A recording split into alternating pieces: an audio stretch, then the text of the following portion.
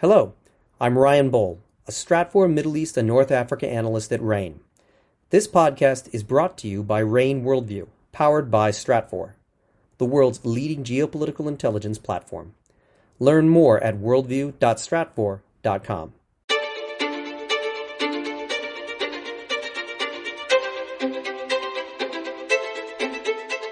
You're listening to RAIN's Essential Geopolitics podcast, powered by Stratfor. I'm Emily Donahue.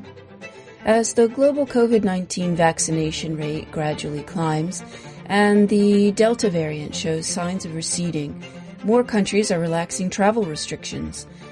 As travel for leisure and business slowly kicks up, it's important for companies and individuals to review the non-COVID-19 threats that come along with international travel. Here with guidance is Ben West, Stratfor's Senior Global Security Analyst at RAIN. Welcome to the podcast, Ben. Hi, Emily. Thank you. It's great to have you back. Let's hop right in here, and I'm going to ask you if you can refresh us. What are the main non-COVID-related threats facing travelers? International travelers were an attractive target set for terrorist groups, criminal actors, and intelligence agencies before the pandemic, and they will continue to be attractive targets after the pandemic. For terrorist groups, targeting foreigners brings international attention and creates political challenges to governments that they typically oppose. Airports, hotels, and other places where foreign travelers concentrate create target-rich environments for criminals, and foreigners often carry more valuables than locals, at least in developing countries. Foreign travelers are also of interest to state-backed intelligence agencies that benefit over controlling the territory when those individuals of interest travel on their turf. And for those who cannot travel to conduct terrorist attacks, criminal activity, or espionage, foreign travelers are attractive because they're more opportune and just an easily accessible target. So, Ben, what part of foreign travel puts individuals at highest risk? Well, it depends on the country, and any responsible traveler should do some basic homework to understand what threats are unique to their destination. But in general, airports are incredibly dense target sets. Terrorists and criminal actors are known to target travelers on the soft side of airport. That's the departure or arrival halls, before or after the travelers leave the secured zone. And these are essentially public areas where hostile actors know that they have a good chance of encountering a foreign traveler, and they're not going to be screened if they're ahead of the security zone.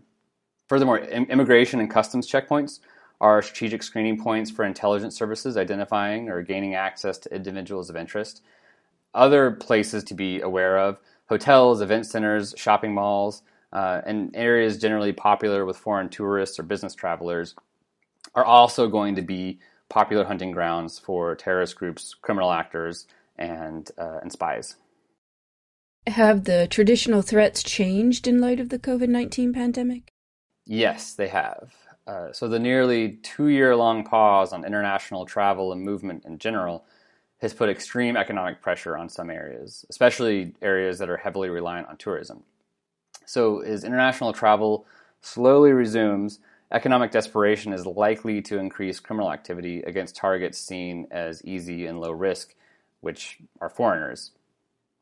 Terrorism is a similar case. One of the reasons why we haven't seen many major international terrorist attacks in recent years is because restrictions on movement have made coordination more difficult, and restrictions on gathering have basically denied terrorists their preferred targets.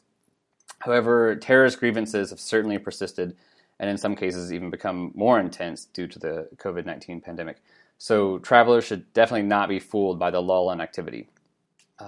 Finally, travel restrictions associated with the COVID-19 threat, including increased monitoring, requirements to download certain apps, mandated quarantine periods, all benefit host country intelligence agencies seeking to collect valuable information on those foreign travelers.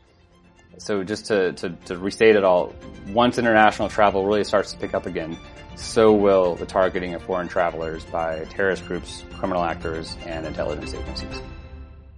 Ben West is Stratfor Senior Global Security Analyst at RAIN. Thanks, Ben.